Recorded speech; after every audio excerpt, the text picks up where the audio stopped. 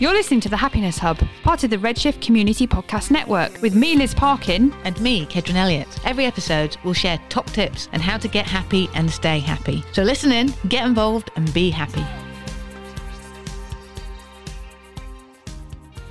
So hello, we are back in the studio today on our second podcast of The Happiness Hub. Woo-hoo.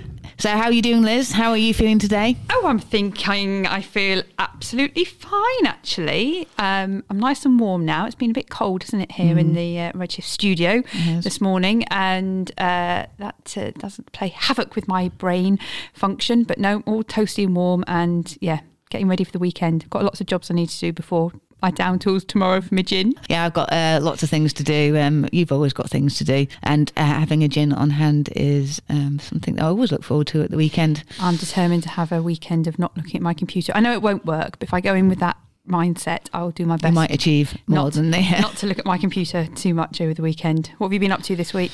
So this week, what have I been up to? Well, we had a workshop on Tuesday night, which I'll talk a little bit more about in a moment, because we've got a guest with us today. We have. Yes, and I'm picking up a new car. Well, not a new car, but I'm downgrading my car, so I'm looking forward to picking up some new wheels today. It's very cute. Everyone's going to know it's you coming in your new car, aren't they? Yeah, they will do, yeah. You're going to tell them what it is? It's a Fiat 500.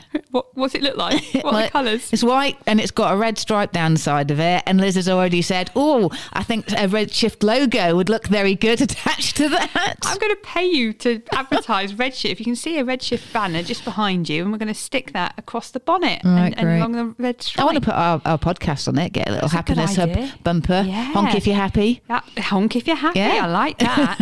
In the red flash that goes across it, you could put like our email address, couldn't you? I could or do. Our website. Listen to our podcast, www. We've been doing lots of work on the Redshift website as well this week. So the Happiness Hub is now officially out there in cyberspace. It's I can't remember the name, the full URL to get to our Happiness Hub podcast. But if you go to redshiftonline.org/podcast, you will see all of them, and then they take you off to the various different podcasts. We've got the Piston podcast, we've got the Turbo Youth, we've got Business Day, we've got Wellbeing in Mind, we've got Helping Hands, we've got all manner of different podcasts up there. So do have a little nosy. Lots of good stuff up there. So this week we have our very first guest with us. So I'm going to say hello now. So hello, Mark. Hello, Kedron. How are you doing? I'm really good. Thank you ever so much for joining us today in the studio. Thank you for inviting me in. That's great. You're very welcome. So before we get started, I need to ask you, how are you today? How are you feeling? All right. I'm a bit windswept and interesting, hopefully. It's pouring down with rain out there. Bit autumnal, bit wet and windy, but I'm not wet and windy. I'm all right. Oh, good. Glad to hear, because it's quite confined space in the studio. We are socially distancing as much as we can, aren't we, Liz? We are indeed. We are indeed. Yes, Mark, you're one of our Nantwich buddies. I am. So thank you very much indeed Very for being proudly a Nantwich buddy. Yeah. And tell us a bit about you first before you tell us about why you're a buddy and what you like about being a buddy.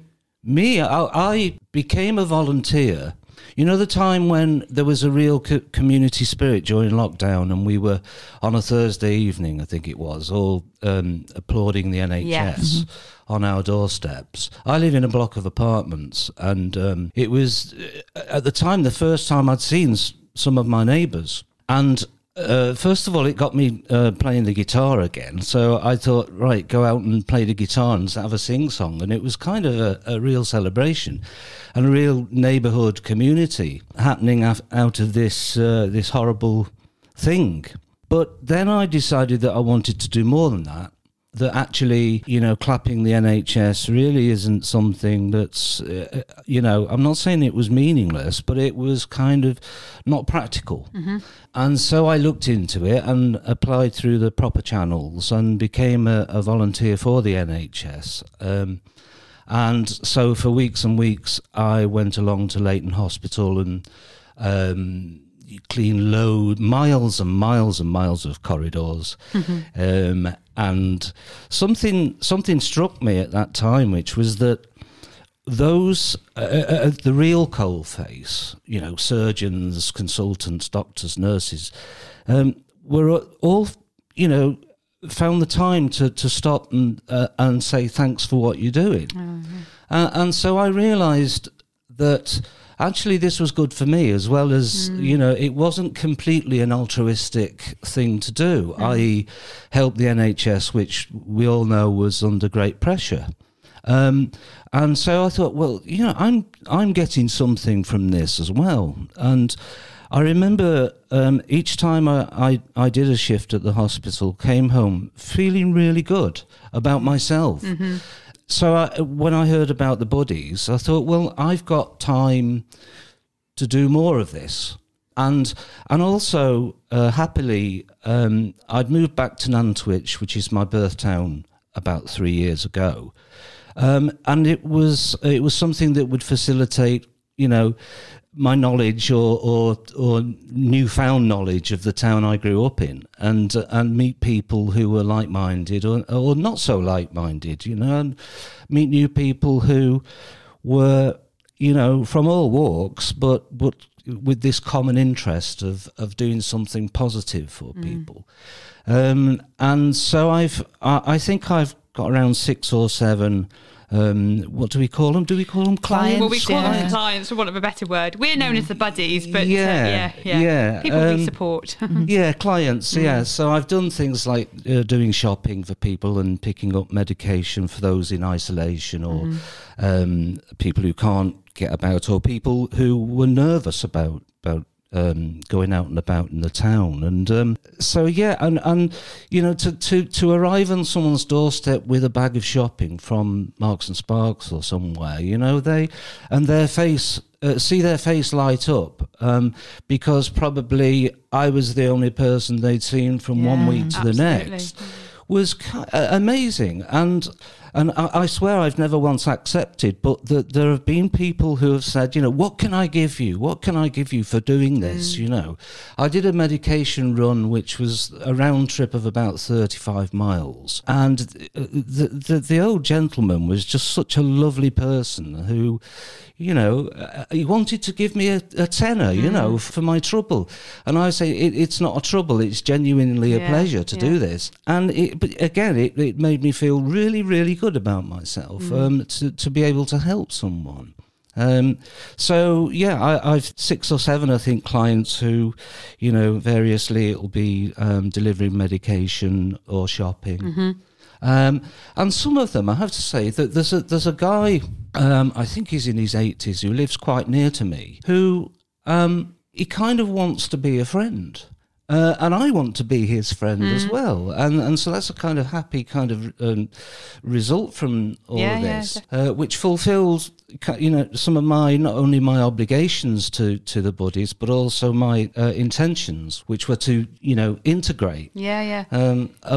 Around this time when integration was something we were not really supposed to be doing. It's interesting that you say that about you becoming friends. And Kedron and I are always saying to you buddies, can you make sure you send us a message on WhatsApp if you've done something for somebody, if you've been to their house, you've done their shopping. But what I'm finding more and more as time goes on is the buddies aren't even seeing it as they're doing their duty to the Nantwich buddies. They have become friends. So I know when we don't get messages from some of these people, it's because they've made friends with these people. They don't feel they need to tell us that they're doing something. They are just doing it as part of their life, and that's going to carry on forever, COVID or no COVID. And I think that's a lovely kind of legacy from the buddies and from what we've set up. Definitely. It really is. It feels less like being charitable, but more like, doing favours for mates, because that's what makes the world turn around. In my view, if you're mates with someone, you do them something. They do. There's no contract, either written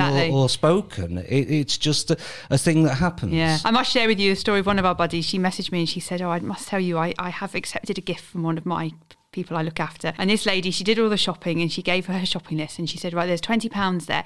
Can you please just go and buy loads of flowers? It's for my friend down the road, whoever it was for. Loads of flowers. What do you want? Well, I don't mind. Whatever you like. I don't mind. Just get a few bunches. Oh, okay. So she comes back with all this shopping and all these flowers, handed everything over. And then the lady handed them back to her and she said, Stacey said, do you want me to go and deliver them now? She goes, yes, I've just delivered them. And she looked, they're for you. Because she wouldn't take any money whatsoever, but she literally forced her to go and buy some flowers, supposedly for somebody else, but they were given to Stacey. That's a good way of getting somebody to buy something. Yeah, absolutely. Do you know what? I did, I'm going a little off-piste here, but I did that in a shop once with, there was a girl behind the counter who I fancied. And it's not like the Lynx advert, is it? Well, I don't know really. No, the Impulse advert. It was Impulse, wasn't it, years ago?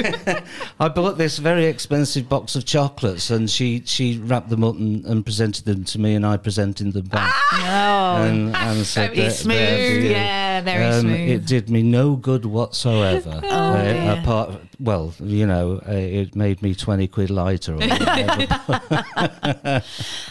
There was lots of things that you talked there about your time with the buddies and volunteering, and I know that this isn't the reason that we asked you in, because there's lots of questions and things we want to talk to you about, but the whole volunteering process, because that is one of the 5 ways to wellness, is giving, is a way of helping with your mental health. Helping somebody else gives you that satisfaction or contentment and connection as well with another person, which is great for both you and the recipient. That is something that works really well for people. This summer, if I view the lockdown actually in years to come and look back on it, I'm one of the people perhaps who might say, you know, I had a good lockdown. Which it kind of feels weird, you know. Do you know what? I've been banging about this for quite a while now, because I'm getting a little bit frustrated with people going, oh, it's the worst year, let's rock on next year, And I know people have had trouble. I know there's been all sorts of things. Lots of stuff's gone on. But a lot of the people around me that are volunteering, that are supporting others, that are stepping outside of their own little world and their own little box of problems, they're the ones that are dealing with it better. We are managing, we are enjoying the different things that we're doing, you know, and I just think that is such an important message to give people, you know, it's not all about you at the end of the day. No, we need to do this together. That's, you know, that was one of the strap lines they were using, is we'll get through this together. Very much so, Yeah, I mean, like I said earlier about the moment when we were all outside our houses clapping and things, you know, and I know that I wasn't the only one who took to you know, play music through it. You know, that kind of stopped or fizzled out, and you know, in some ways that was understandable, but I just hope that it doesn't fizzle out completely and we lose that community spirit, because actually, if I can get political, during the 80s, the community spirit we were told that doesn't exist, and you know, it's been everyone's been kind of much more selfish, and yet during this time, you know, we were encouraged to get through it. Yes, get through it together, and we can. So, you know, I hesitate to call it like the Blitz spirit or anything like that, but it was something the likes of which none of us had ever lived through before. Probably the closest to a world war. It is, after all, a pandemic, so everyone's affected in some way. It was nice also to see how people celebrated VE Day, because that's something that, for not everybody will embrace it. Not everybody puts that at the forefront of their mind. And so to see people taking the opportunity to turn it into a bit of a street party and to get their neighbours together again, and that was nice to see. Definitely. That felt to me a bit like Jubilee Day. Was it 76, 77? 77. Street parties. And, you know, and it's something for us to embrace and cling on to. Absolutely. You know, there is going to be a legacy of lockdown, obviously, and it might have a legacy on mental health, which is what we're going to talk about. But, you know, there is a positive that we can all latch on to and not let go, I think. Date for your diary for the next time you need to be out on your doorstep, 6 p.m. on Christmas Eve with your bells to help Santa. Or your guitar. Okay. Or your guitar, yes, to help Santa on his way. So okay, fair enough. We'll all be doing that in Nantwich and Wrenbury and hopefully across the whole world. I'm all for that. Yeah, absolutely. It happens to be my birthday as well. Oh, does it? So, you know, extra bells. Oh. No, I'm lying. My birthday is the day before, but I like to think I'm a Christmas baby. Let's find out a bit more about the Mark Bickerton who came back to Nantwich 3 years ago. When did you leave Nantwich? When? When? Oh, it was when I got divorced the first time around. That's a different story, I think. It is, yeah. We're going to have a whole series of podcasts with Mark. Yes. How long have you got? So, about 20 years ago, 22 or 23 years ago, I was working on Coronation Street, and my marriage ended, and I moved to Manchester. Lived in Manchester on and off for 10, 15 years, and elsewhere as well, London, Manchester, Liverpool, Africa, France, so I did lots of travel through my career, but my second home really is Manchester. I love Manchester, and so I lived there a long time in various apartments, and went through my second youth, and then my third youth, and my second wife, and then my third. There's definitely a series in this, Mark, definitely. But when I left TV about 4 years ago, I became freelance, and I was still working for ITV on a freelance basis, and there was something that all of my life, because of the real gypsy in my soul, that I wanted to do, which was to travel around the UK in a camper van. Okay. And I'm a man of extremes, right? If I smoke like a chimney. If I drink, I hit it really hard. If I go to the gym, I'm there every day. If I rule out any of those things, then it really is a ruling out. And so I'd always had this ambition. It was kind of, in a way, go back to my roots and be a gypsy. And so I bought this cronky old camper van, a Renault Traffic. It's about 25,000 years old, and I lived in it for 12 months, and I drove around the UK, and I wanted to write about it. It actually forms the basis of my second book, which hopefully I'll be able to plug anon.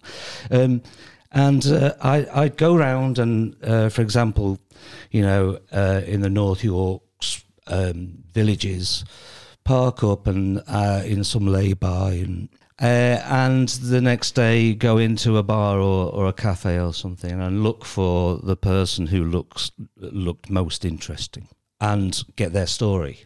And I was sometimes I was a little bit clandestine about it, but most of the time I found myself being deliberate and saying, this is what I'm doing.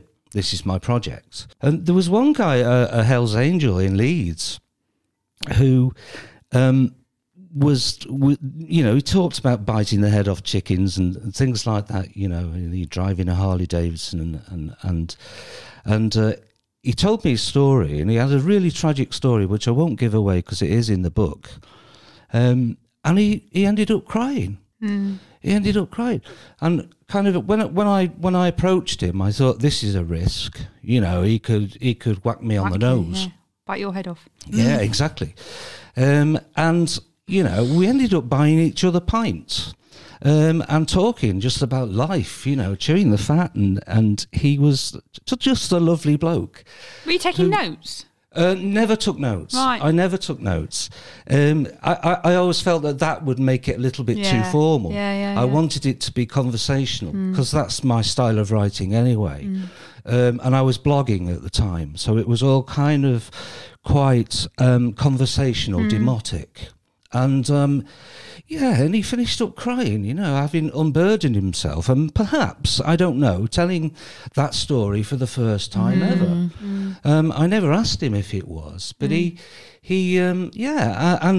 then I made no secret of the fact that I was going to write this up, and I did change names. And so I wrote this blog, and people I knew and people I didn't know were writing in via email and saying, this is just a winner, this is great, because there was loads of comedy in it. Funny things happened, I was attacked twice, and things like that were quite profound happened. But also joyous things as well, and some of the characters, just great. And this was 2017. It was quite a nice summer, and some of the places I stayed in was just beautiful that I'd never been to before. And just exploring them and exploring the people, and then writing it. So I'm now turning it into a novel, to follow up from Cocoa Yard, and enjoying it immensely because I'm revisiting, those happy memories. Yeah, absolutely. And that was a very long answer to a short question, wasn't it? It was a very good answer, though, wasn't it, Liz? I quite like the sound of that. I like it, yeah. But this is the reason that we've asked you to come on, because about that creative process that you've said that you've enjoyed, and recapping on the experiences that you've had, because the creative process, and we've had conversations before about, is great for people's mental health, and there's lots of benefits from it. And so we wanted to ask you to come in and talk about how you found that creative process, and share some of your thoughts and feelings around it. Yeah. Firstly, I feel very strongly that writing helped me very much. I mean, I've been a writer all of since I was 25 years old. But I had, I won't go into detail on this because it's called the Happiness Hub, but I had a really bad episode of depression 2 years ago. It led to an epiphany for me where I decided that I'd still got lots of things to say, and sit down. I made a suicide attempt, and it failed, and it was just horrible. But I'd written all of these suicide notes, and when the suicide attempt failed, and I had a slice of serendipity whereby my son phoned me, and kind of that saved me, and I kind of had this realization that it was going to be a complete and utter mistake to have done what I planned to do. And I'd painstakingly written these suicide notes, and we've talked about aggression, of an aggressive act, and I burned the suicide notes, and it was a kind of finality to it, and an aggressive act. But that led to not a destructive thing, but a constructive thing where I must write about this. I must write about this and share it. And I did blog it. I blogged it, and people were saying to me that it really helped them because it was a very honest and frank description, and very detailed. And they wrote in saying it really helped them, and it's really honest, and it's refreshing to hear someone talk about it, because there is still a stigma. Yes, definitely. There is, and it's seen as emasculating for a fella, and it's seen as selfish, and I recognise all of that. But I recognise also in me an ability to laugh about it. And so that story which I wrote, which is in a collection of stories called Day Return to Cocoa Yard, which was recently published, and available in all good stockists.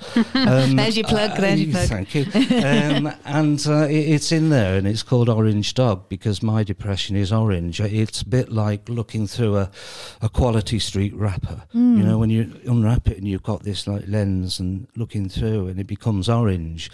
And I've spoken about this to lots and lots of people, and I've not yet. I've spoken to people who say that it's all grey and dark, and mine is this orange, and I have a kind of an aversion to that colour somehow, which like smells or like music can trigger, invoke these memories, but I am over it, and writing about it was one way of overcoming it. And that story is very dear to me, because when I became positive and had the epiphany I spoke of, I thought, sit down now and write that book you always wanted to write. And it was a real freedom. It was epiphany is the best word for it, because it was like all of these lights coming on at once and music playing, the creative process of that, of sitting down and spilling out all of these thoughts with no particular narrative in my mind just to get it down and form a book. However, that story in particular, Orange Dog, became, in writing it, the process was me breaking all of the rules that I'd learned over 30 years in the business, of the box of tricks that I was given in my training and my mentorship. This is how you write a short story. It sounds very liberating. Yeah, I just chucked it all out of the window. Yeah. And just get this down. A stream, and rather like a blog. And then afterwards, I thought that there are legs in this. So I wrote the stories that were, flowing around my head for years. And what happened was that story, Orange Dog, kind of became a more traditional beginning, middle and end story. But it kind of dictated the rest of the book and the structure of it. And I didn't know at the time. Mm-hmm. It was a creative process that was happening to this piece of work that I didn't realise was happening to it. And when I finished it, and I was then instilled with further confidence because someone agreed to publish it, it was lovely, that's a lifetime ambition. But in reading back through it, there are 16 stories in the book, short stories and novellas. I realised afterwards that there is a narrative there, even though the stories are not... they're disparate stories. There is a connection, there's a thematic link going on through the stories that aren't visible necessarily immediately. But, close friends of mine and loved ones who have now read the book say to me that each of the stories touches on something. It's a story of my life. So while I didn't set out to write anything autobiographical, there was this thematic link, and it tells a story of through different characters, all of whom I've met somewhere in my life, through my childhood, through to adulthood, and going through marriage and love breakups, heartbreaks, and everything that we all have in our lives, and through to working in TV and beyond that. But the most salient thing that I want to get across in the book is that it ends with hope, and the final story in the book is called Baiser au pays des mille collines, which is French for kiss in the land of the thousand hills, which is based on my experience in Rwanda. Ends with real hope, and it's about a character whose parents were murdered in the genocide, and she was then left at a very young age to mother her siblings, and yet she never once, through all the time I knew her and myself, that story is autobiographical, but I voiced it, I've given it to another character called Marcus. Close. He never once saw her throw her hands up in the air in despair.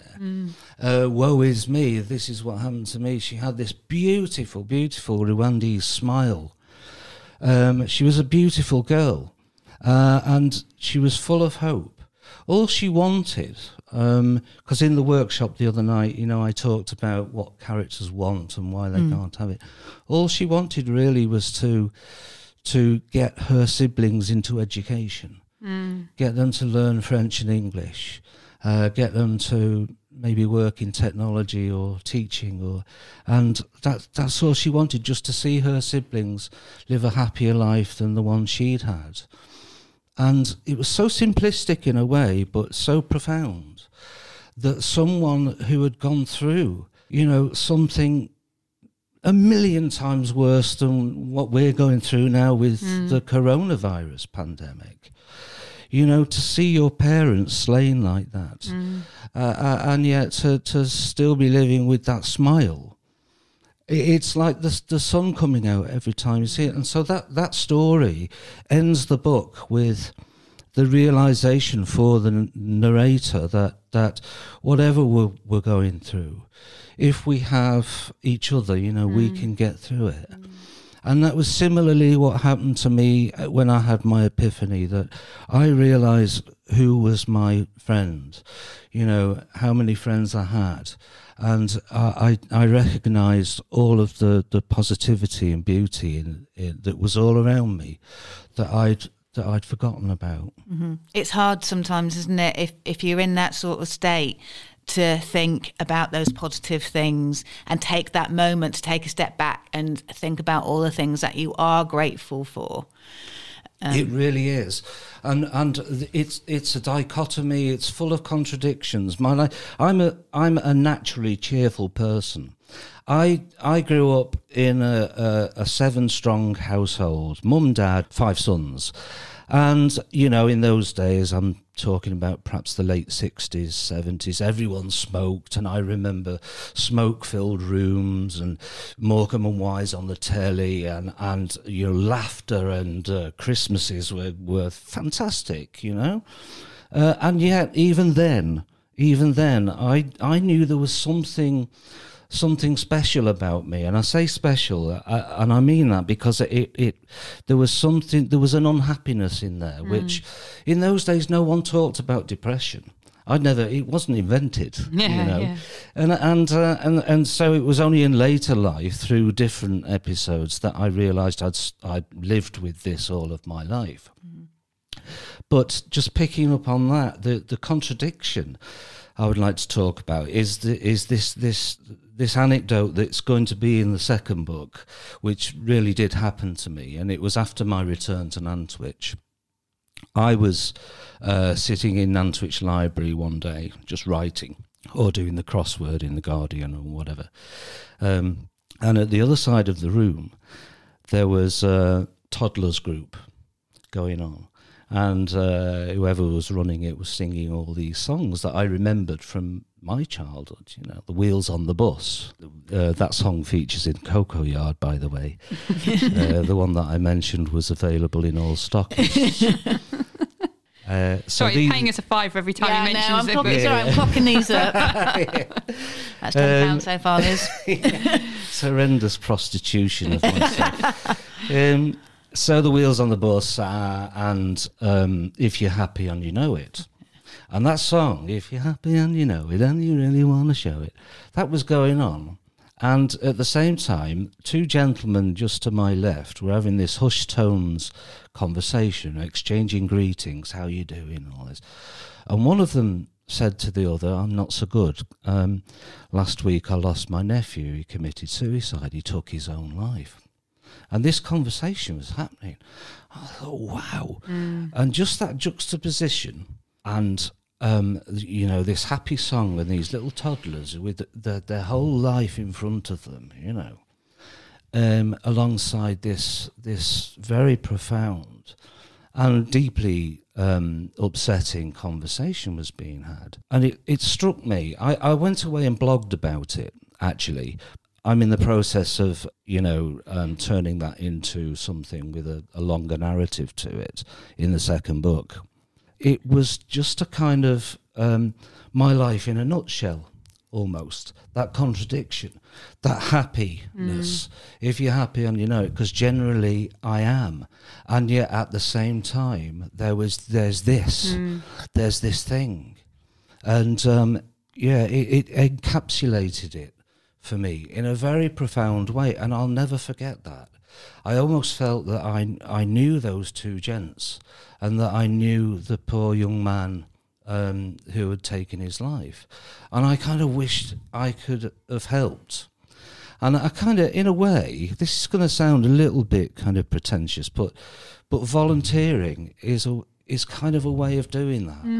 Is a way of I don't know, you know, I don't know what kind of problems our clients really have, you know, in their private lives, but it's kind of giving something, you know, it's very easy to say doing good. That is a simplistic phrase, doing good for people. Which is, when I worked in Africa, for example, it was sustainable. I was actually doing, you know, making the first ever soap opera. that was going to be sustainable, that was going to address lots and lots of issues that African people live through, the disease and the poverty, etc. And which is much more than putting 5p in an envelope and having someone coming round to collect it, because you don't know where that 5p is going. Could be going anywhere. Whereas going to someone's house with a bag of shopping or some medication, you know that that's going to be eaten, and you know that the meds are going to, are vital for them. And so it's a much more kind of sustainable and real thing. And you can see the results of that as well. Like you said, when you dropped that shopping off for that person, you could see from the smile on their face that you'd helped them and that they were grateful for it. Yeah, exactly. And then if a further friendship develops from that, then it's just something that can last forever, not just a 5-minute gesture, Speaking of lasting forever, I think we're going to have you in for a whole series, because we're up to 38 minutes now. Oh my God, I'm sorry. No, don't apologise Mark Bickerton Part 1. But the thing is, it's been lovely. I think it's fascinating listening to you. I could listen to you all day. There's lots of little things that you said definitely. in all of that narrative that I would like to pull out and do a separate podcast on, the whole. And thank you for sharing with us about your mental health, because you're absolutely right. There is still a massive stigma about it. Yeah. People are starting to, but as you said about being male as well is another barrier to make those conversations happening. This is really the reason we got you on a podcast, because we want to talk to people that have experienced things, because like you said, when you blogged about it and people are reading it, they've said it was great to hear that somebody else, when you're not on your own, when you're not sat there thinking, nobody else in the world can feel like this, nobody else in the world is thinking the things that I'm thinking, like taking your own life. It's more common than you may actually think. It really is. So sharing those kind of things can really help those to go on. But that whole process about burning things as well, and writing things and getting those emotions and thoughts out somehow, because we bottle them up. We do. And I still do at times. I think I think a lot of us do. Yeah. I'm learning more about being open about it. I'll tell you one thing, which was that just fills me with absolute joy. There is a close friend of mine who talked about one of his friends who followed my blog. And he said that he used to laugh and cry, and he was read it every day, and he said I saved his life. I've never met the young man who has issues, clearly, but my friend said I saved his life with that blog. If I never meet him, just to know, to be told that, it's probably like, being a rock star and playing to 100,000 people at Wembley. It's that kind of fulfillment that what you're doing, is read and appreciated by somebody and has an effect. And again, that's going back to that creative process, because you will hear people say, like, that album, that song, it really it spoke to me and it helped me save my life. That book that I read, that poem, that film, all those creative things that people put out there, that, as you very well demonstrated, is an expression of yourself in some way. Absolutely. But we'll connect with X amount of people. You don't know how many people it will reach. Yeah, absolutely. But it's been a pleasure sharing it with you. I do think it's important to do that. If anything I've said, strikes a chord, then great. Yeah. We're going to finish with two things. First of all, you're going to tell us about your book, and just one last plug of the first book and the second book and where we can get them. And then Keds and I are going to come on to our homework for ourselves. That means all three of us in this room. Oh, okay. And our listeners as well. So over to you first of all, Mark. Tell us about your book. Okay, the book's a collection of 16 short stories and novellas. And it really is a cocktail of sadness, happiness, laughs. There's an awful lot of truth in there, and it's it's not my life story. I didn't intend it to be a autobiographical piece, but it means a lot to me. The narrative really is about from despair, from the heartbreak of everything that we all live through, all of the emotions, but really ending with hope. And that was done deliberately. That was the one thing that I really wanted to write the book, and end with this message of hope. With one of my favourite stories in the book, which was based on my experiences in Rwanda. It's called A Day Return to Cocoa Yard, and it's published by Austin Macaulay. It's available in W.H. Smith's, Waterstones, Barnes & Noble. You can get it on Amazon. I've bought a copy, and I've got the Kindle edition. Thank you very much. Thank you very much. Have you got a copy, Liz? No, not yet. It'd make a good Christmas present, wouldn't it, Mark? Do you know what? Yeah. That's an absolute Do you know what? I'm rubbish at reading. I'm terrible. Oh, Mark, you need to do an audio book. We can do it for you here. Yeah. All right. Yeah, that's a good idea, actually. Yeah, that's a really good idea. I'm going to do a talk at the Nantwich Bookshop. Okay. Where it's also available. Good. I was going to say, I wanted to make sure it was available there. Yeah. And the COVID thing has rather delayed it. But what I'm going to do at that is I've actually learned one of the stories is called Bedfellows. And it's about, well, I don't want to give it away, actually, but it's about people who live on a barge. And it's one of my favourites in the book. And I've learned it. So I'm going to perform that story as if I were the narrator. Oh, great. And that's part of my kind of talk. When's that, Mark, when you're doing that? Well, it was supposed to be today, in fact, tonight, but it's been put back a month so far, pending further restrictions, whatever. That sounds interesting. Yeah. We'll have to go to that, definitely. Yeah, please do. Please. I don't know how much the tickets are going to be, but mates rates. So, I was going to say, we can do a bit of negotiating. Well, if it's at the bookshop, then you normally get a bit of Denise's fabulous nosh thrown in as well. Oh, so yeah, it's a great place, isn't it? Yeah, definitely. Yeah, so it's called A Day Return to Cocoa Yard. And some of the stories are based in or are set in or based on Nantwich, but not exclusively. No. Homework. Right, what's our homework, Liz? What are we... you need to do. We're going to give our listeners and ourselves a bit of homework, aren't we? And we were talking about this a bit earlier on. And in honour of Mark and his creative writing, we have decided that our homework for this week is to do exactly what you did in that very dark time where you wrote down your concerns, your worries, for you it was those notes that you were leaving your loved ones. Yeah. And so we want you to write down whatever it is that's troubling you. And we want you to just destroy it, don't we? We want you to get rid of it, whatever it is. That might just be a few words. It might just be, I'm annoyed because I've lost a £10 note. Or it might be something really profound and deep and meaningful. It might be a long-term argument you've had with somebody, or somebody that you've not spoken to for a long time and you want to leave a message for them, but you don't need to send it. We just want you to write down whatever your troubles are, whatever you want to say at this point in time. And Mark actually brought a good note up there, because we did an exercise around that when I was training to be a counsellor.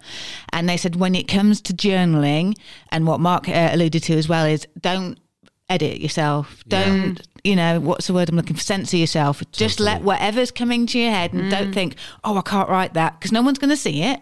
Yep. It's whatever's going on in your head. Just get it down. Don't censor itself. Let it flow. There's something called the flow. Just letting it flow, and then you do whatever you want with it. Whether you're writing a letter to somebody that you really narked off with, so get all it out and then destroy it. Yeah. Sometimes I do that with crosswords. I'm a crossword nut. I actually compile them and solve them. And I, if I can't solve one, I'll just fill in the squares. Nobody marks it. Nobody's ever going to know. I used to do that when I was a kid, thinking I was really clever. Oh yes, like playing teachers and schools. Maybe that's something you could do then, making yourself feel a bit cleverer. And I've done the Guardian crossword. Yeah, and then destroy it anyway. So nobody's any the wiser. I was going to also add, if you can't bring yourself to completely dispose of said piece of writing, put it away, lock it away, and then maybe when you come back to it in perhaps years to come and you read it and you realise that that's been dealt with, it's been finished, it's been forgotten about, it's become from a big problem here, it's now a tiny little element page of your life. So I think I could say I've done that over the years, and I've kept some of the letters that I've written, and yes, I have destroyed some, but interestingly, relatively recently in the old lockdown clearing out the house, I've also read back over a few of the letters that I've written and not destroyed, and they were quite eye-opening as well, and making me realise, how I've come on from that point. Put them into a book. I could do, couldn't I? Yeah, well, I can't make time to read a book. I certainly can't make time to write a book. You got your fingers in too many pies, Liz. Yeah, definitely. So there we go. Thank you very, very much. Oh, Jasper's just come to life. Jasper is under my chair. He wants a little walk, yes. Yeah, but thank you so much, Mark, for coming on. I really enjoyed today's session. We need to do a sequel, I think. Definitely. When your next book comes out, we'll invite you back on. Yeah. Oh my God, that's pressure. It won't be done for a while yet. Never mind that. I want to find out all about your writing for all these soaps as well. I'm going to have you back in to find out all your stories there. Yeah. And also, thank you very, very much indeed for being a buddy. We really appreciate You're the welcome. time you've given. It's a pleasure. It really is a pleasure. So next week we have got another author. We are going from one end of the age spectrum to the other. Our author isn't a child, but she writes for children. So she has released a book for children to help with their mental health. So we'll be meeting Sarah Hudson next week, another local author from Nantwich. And we should also, in 2 weeks' time, hopefully have a nutritionist on. Oh, now that's something that I'm really interested in, about like eating for your mental health. Yeah, because we have such an emotional connection, most of us, with food. So it's thinking about how you can look for things that's going to still bring you joy and still enjoy, but be good for your mental and your physical health as well. It's a real problem. If people's mental health is affected by poverty, they can't afford to eat well either, which is a real problem. Yeah, that's another podcast in itself, indeed. Okay, thank you very much indeed, Mark. Thank you, Keds. That's all from us, folks. Thank you very much indeed for tuning in to the Happiness Hub.